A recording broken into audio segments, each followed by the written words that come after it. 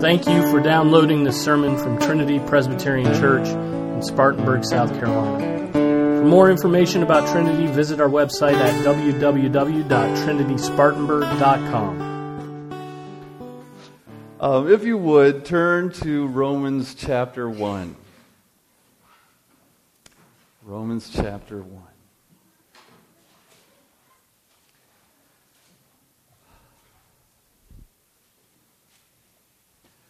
I'm just going to read verses 18 to 23. And then we will get going. I want to just introduce us with these verses first.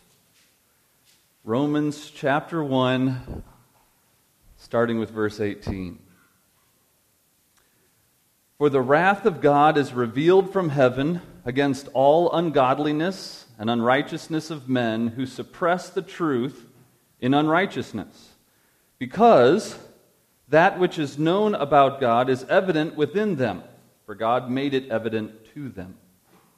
For since the creation of the world, His invisible attributes, His eternal power and divine nature, have been clearly seen, being understood through what has been made, so that they are without excuse. For even though they knew God, they did not honor Him as God or give thanks. But they became futile in their speculations, and their foolish heart was darkened. Professing to be wise, they became fools, and exchanged the glory of the incorruptible God for the image in the form of corruptible man, and of birds, and of four-footed animals, and crawling creatures. Let's start out with a word of prayer. Dear Heavenly Father, we come before you as we look at your word. We pray earnestly for your Spirit to work in our hearts, especially mine. Ask that your words would come through clearly. We pray that they will be your words. We pray for our hearts to bow before your word, Lord. We ask these things in your Son's name. Amen. Have you ever seen a display of pure, unadulterated ingratitude? Those of you who have teenagers, don't have to ask that question. But, nothing? No? Okay. I was sitting here giving me the stone face. As a veteran, and I don't want to make this into something political, but when I first saw that people started kneeling to the flag with the NFL thing, you know what I'm talking about. At first I was confused because the message I think that they're trying to communicate was being aimed at something that I didn't see where the correlation was. And I am sure that the young men that were kneeling were not thinking that they were going to disrespect the armed forces. They were just trying to disrespect a symbol.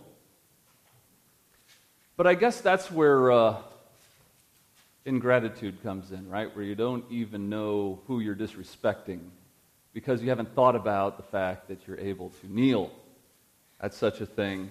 And as I read through these passages, I want us maybe together, and I know this is the stinky part where I have to ask you to talk to me, but maybe together we can climb through these verses to figure out what the main message is here.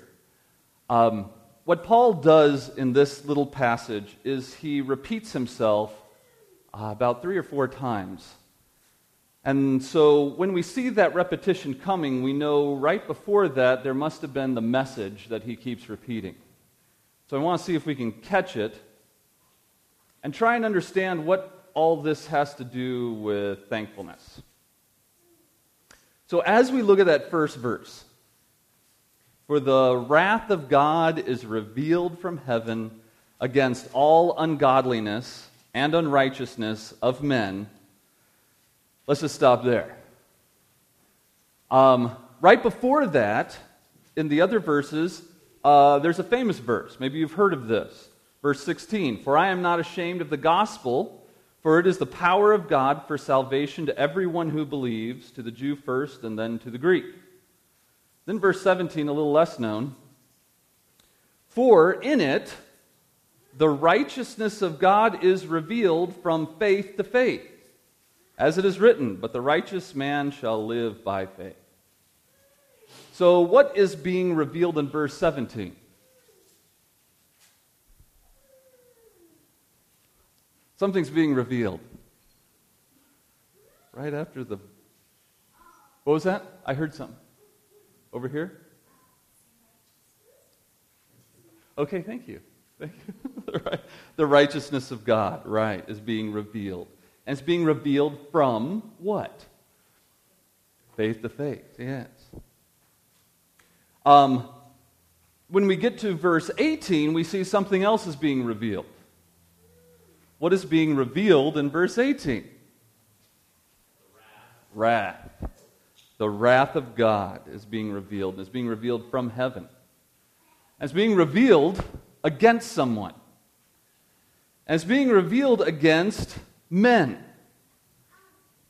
And it says, all ungodliness and unrighteousness of men. Right? And what is the activity of these men who are practicing unrighteousness and ungodliness? What was that? They suppress the truth. Right? They are suppressing the truth. This is their activity. Now, are they suppressing the truth through ignorance? Maybe they just don't want to know what it is. And so they don't know what the truth is, so they're just trying to push it away. When they hear someone saying it, they push it away because they don't want to know what it is. So is it out of ignorance that they're suppressing the truth? Okay, how, in what way are they suppressing the truth? With what?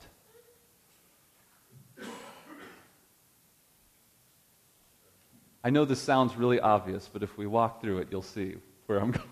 I hope. With unrighteousness. All right.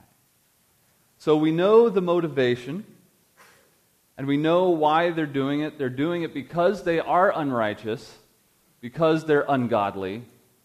They are suppressing the truth with the thing that they are, their own ungodliness, their own unrighteousness. Now, does Scripture tell us how we know that it's not ignorance?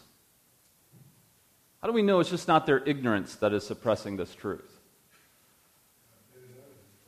God made it evident. That's right. Look at what we have in verse 19. Because that which is known about God is evident within them. Because who made it evident to them? God did. God made it evident to them. For since the creation of the world, His invisible attributes, His eternal power and divine nature, have been clearly seen, being understood through what has been made, so that they are without excuse. Okay. Now I know I'm walking you through this and it sounds kind of elementary. But there is a reason what we're building up to. We're building up to something. So far we know that God's wrath is revealed. And it's revealed as Him casting His wrath down on a particular group of men. And these men are people that suppress the truth and unrighteousness, which would include what? Would that include some men or a few men? It would be all, wouldn't it? And that would include women, right? This is the generic understanding of the word men. And we know that they are without excuse because they do know the truth. When someone suppresses the truth of God, they don't do it out of ignorance. They do it because they hate God. Right? This is the kind of unrighteousness we are talking about. So, is there such thing as an atheist who just doesn't know that there's a God? He's just unaware. He's like, I just can't believe anyone believes this. And you're like, oh, let me explain, since you don't know. Do they know? Yes, they know. Of course they know. I am not saying that the suppression is not convincing, though. Right? The suppression is convincing. They can sleep at night.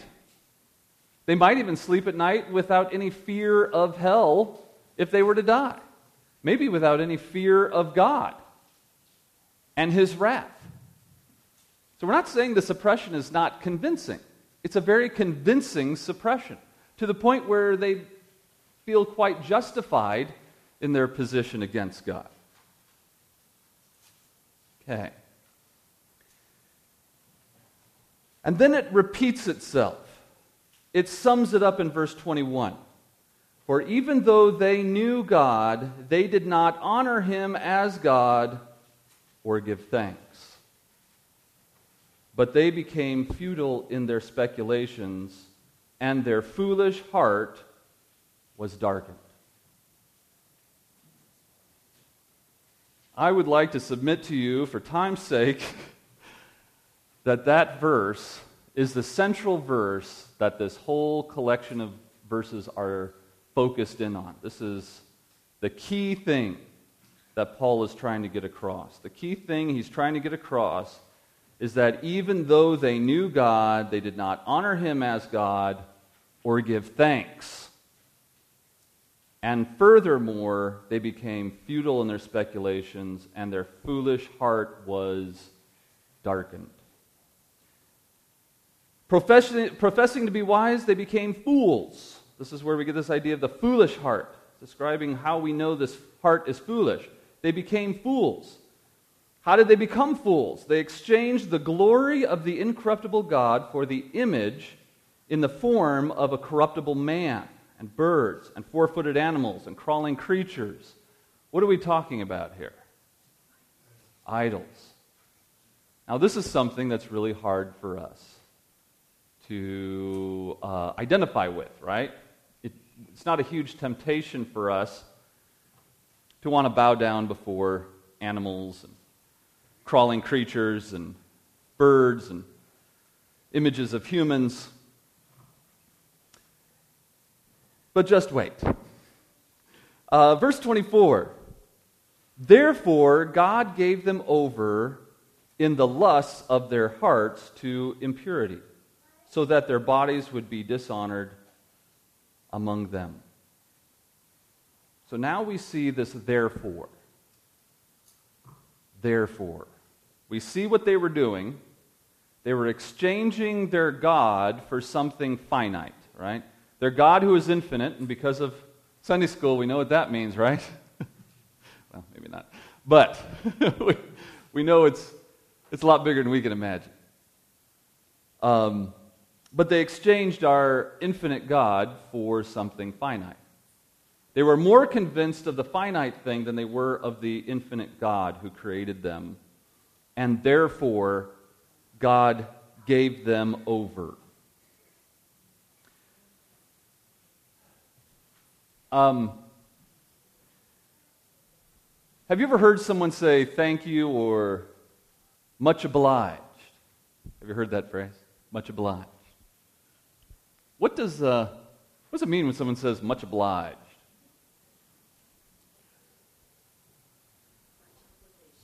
What was that? Much obligation. Yes. A long time ago, there was this show on where they would find these people in this terrible predicaments where they had no more money. A lot of times it was a veteran, and they couldn't afford their house anymore. They were maybe out of a job. And this really obnoxious guy would come with his microphone and say, "We're going to build you a brand new house." And they're like, "Hey!" And they send him off to Disney World, the greatest place in the world. And they have fun whilst they're building their house, their brand new, 7-story house with, 12 to 15-foot ceilings. And, it's just extravagant, And then there was the big reveal where they would hide it, and they said, "Okay," and they'd count it down, then they'd show them the house. And immediately the camera would go on them, right, because they want to see the excitement. And you would see them almost every time just break down into tears. They were just humbled because something they never thought, they didn't think they would ever be able to meet their obligation to their mortgage, let alone have something like this, and it was just given to them. And you see on their face, and that's what's a so satisfying part about that show, which of course is no longer on TV. The satisfying part of that show was that you're watching people in the state of pure gratitude, where they feel fully obliged, fully obligated to someone else because they've done something that can never be paid back. Obligated. So there is a sense in which that much obliged phrase is very helpful to us here, because as we see in that central verse, in verse 21, for even though they knew God, they did not honor him as God, and this is so vital, or give thanks. That phrase always bothered me, because I always thought, well, yeah, of course they didn't give thanks. Giving thanks is the side issue. Why is he bringing that up? I mean, does it seem to me anyway that giving thanks is maybe a fruit of something, or something you would do once something else happened? But giving thanks is this idea of pure obligation, where you are obligated to the person that has just given something that can never be repaid. And you can't think of anything better than to be their slave, because you are so happy, so grateful, so overwhelmed by the fact there's nothing you can do to repay it. And so you just want to give yourself to that person who you are obligating yourself to by way of thanks.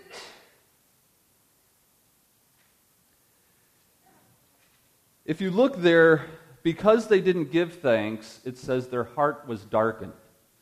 And over you see this phrase. In verse 24, God gave them over. Verse 26, for this reason God gave them over.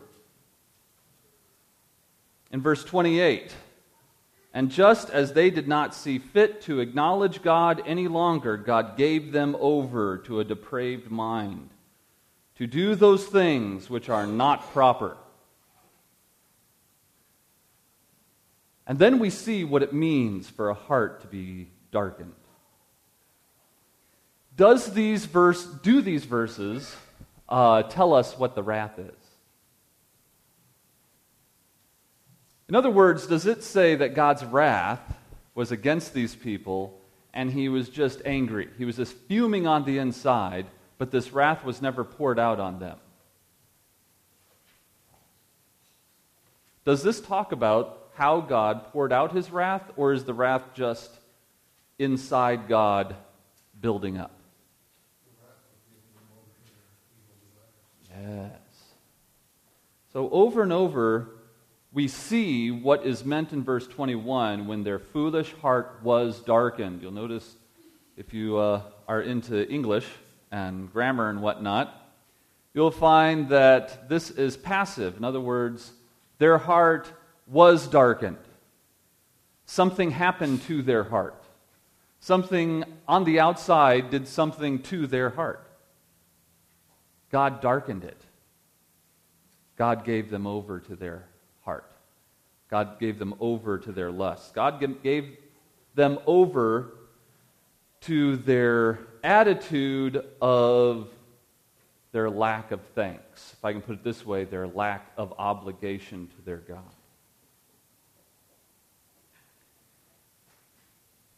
And so over and over we see this, because they exchanged the infinite for the finite, because they exchanged in verse 25, for they exchanged the truth of God for a lie, and worshiped and served the creature rather than Creator, who is blessed forever. Amen. And what's interesting about verse 25, for they exchanged the truth of God for, and it says a lie there, and that's fine. But in the Greek, you can also render that the lie, which was more interesting to me. Because in this passage, we are talking about the condition of all men without Christ. All men without Christ are ones who have exchanged the truth of God for the lie. And the lie is that there is something created down here worthy of me and my worship and my obligation. That God is not as worthy.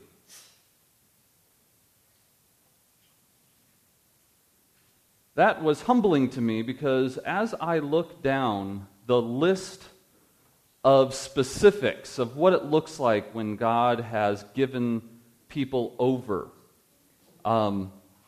it talks about, in verse 27, homosexuality. In verse 28, it sets us up for another list, starting with verse 29, being filled with all unrighteousness, wickedness, greed, evil, full of envy, murder, strife. Where was the one I was looking for? Malice, and they are gossips, slanderers, haters of God, insolent, arrogant, boastful, inventors of evil. There it is. Disobedient to parents. Without understanding, untrustworthy, unloving, unmerciful. And although they know the ordinance or law of God, that those who practice such things are worthy of death, they not only do the same, and listen to this, but also give hearty approval to those who practice them. So I was thinking about this list, and I was thinking about what this means, and I was thinking about our youth. Pretty soon we're going to have a huge group of teenagers. And I'm sure there's more on the way. And we already have some teenagers already here. We have people that are beyond teenagers. You don't know you're young, but you're young. That's right, I'm looking at you. That's only because I'm old. And I look at this, and I have told my... I talk to teachers a lot in some of the places I go and speak. And this is what I tell them. I talk to teachers who are high school and elementary school teachers. And I tell them this: I really don't think the answer to the youth, to a revival of youth, is going to be colleges. I think Christian colleges are wonderful, and I think we need more good ones because there's not a lot. But I don't think that's going to be the answer. I really don't. I think by the time a child reaches college age, a secular college or a crummy Christian college is really just going to expose what's already there. If there's good there, they'll do all right. If there isn't, the exposure of what has already been there will happen. I think sometimes we say, well, the secular school robbed my child of his faith. And I wonder about that. I look back at this idea of thankfulness, and I think about our next generation of people, and I think of us who are watching the next generation. It would be easy for us to look at them and say, why aren't kids grateful? Because there seems to be a little bit of a time limit on this before there is a giving over, isn't there?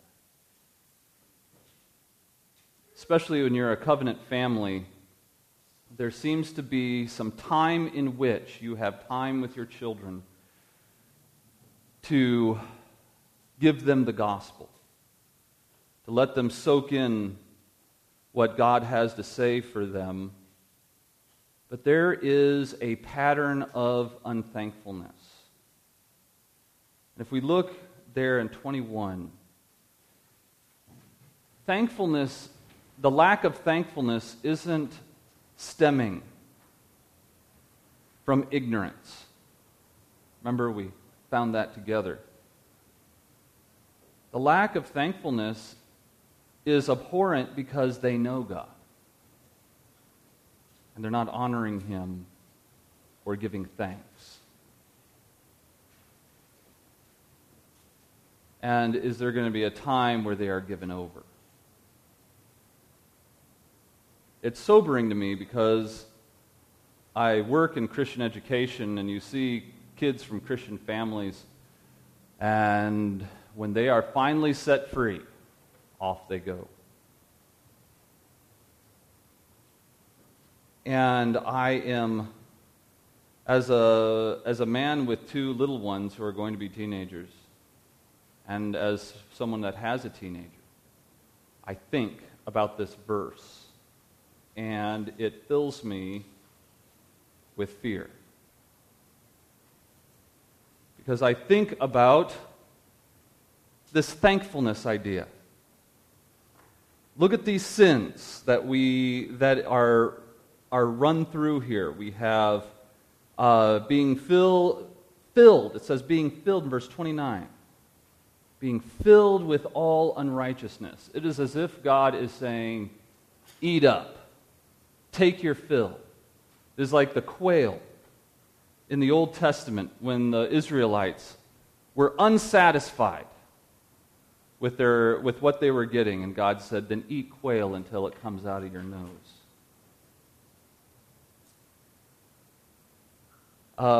C.S. Lewis doesn't have the greatest theology in the universe, but he says interesting things every once in a while that are thought-provoking. And he said, once he said that, this is a paraphrase, I can't remember anything, but he said, the most devastating thing the Lord can do to someone else is give them everything they want. What's the most devastating thing God can do to a sinner when He gives them over to their sin is give them everything they've ever wanted.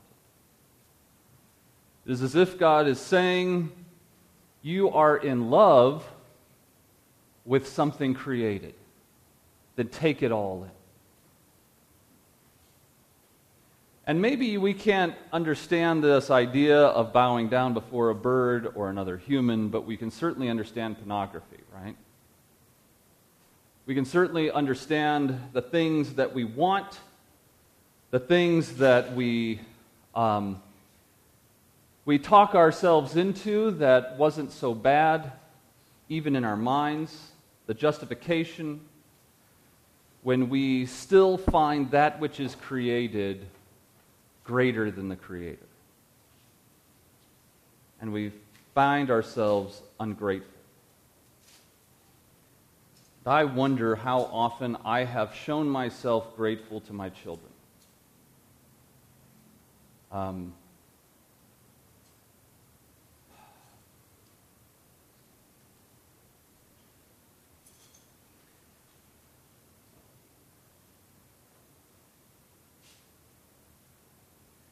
I think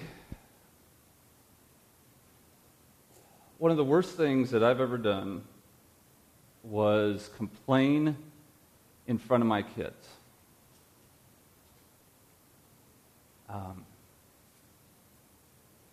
Teaching my children to be cynical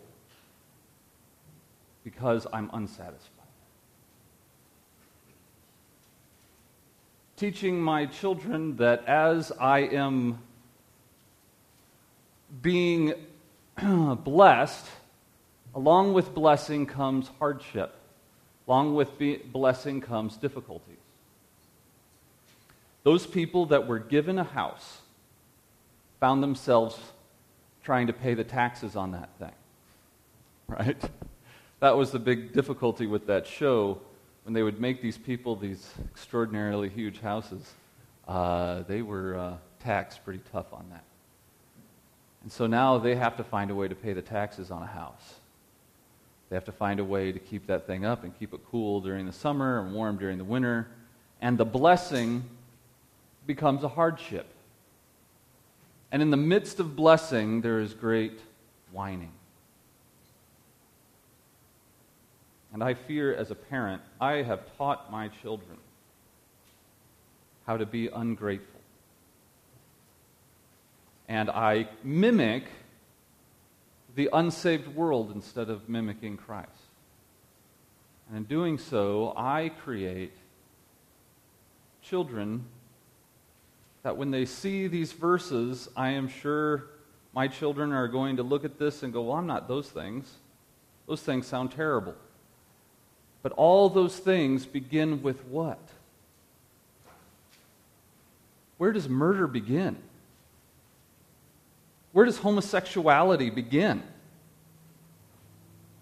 Where does disobedience to parents begin? Where do haters of God begin? Begins when we are ungrateful to our God.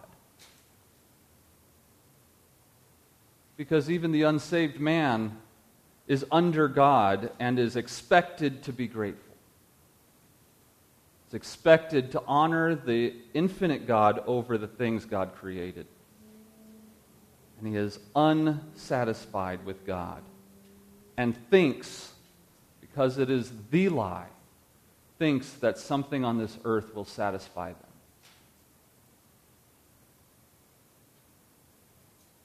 Young people,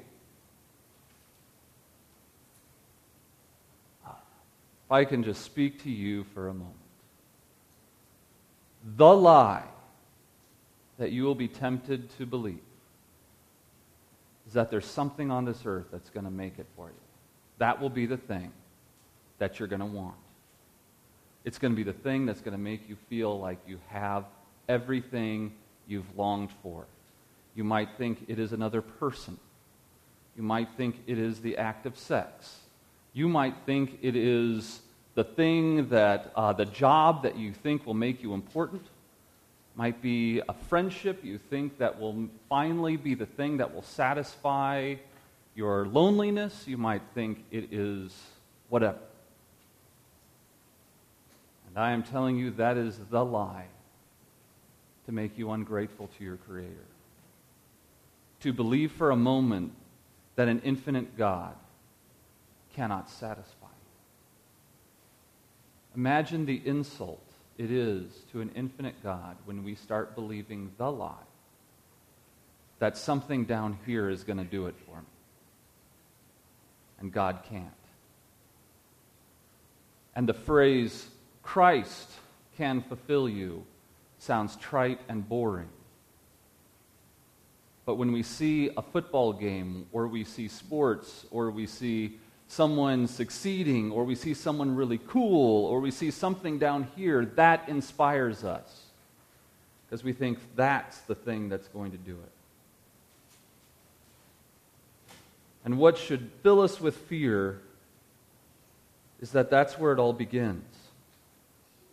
None of us in this room probably think that one day we will be haters of God, that one day we will ignore the ordinance of God, that one day we will be untrustworthy, unloving, unmerciful, that we will be homosexuals, that we will be murderers, that we will be filled with greed and evil.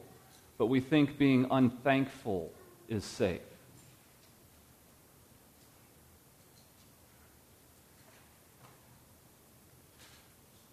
Now I know that many of us are saved by God's grace. So why would we go back to the vomit of our old selves and think something down here is going to satisfy us more than our God? Why would we begin to be unsatisfied to the point where even, as I myself am guilty of, complaining about the things that the Lord has done in front of my children or at all? Flirting with the source of evil.